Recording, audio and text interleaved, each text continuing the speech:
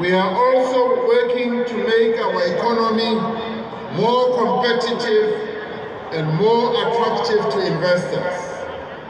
We are sustaining our massive investment in infrastructure, building roads, building bridges, railway lines, ports, as well as schools, hospitals, and colleges and clinics.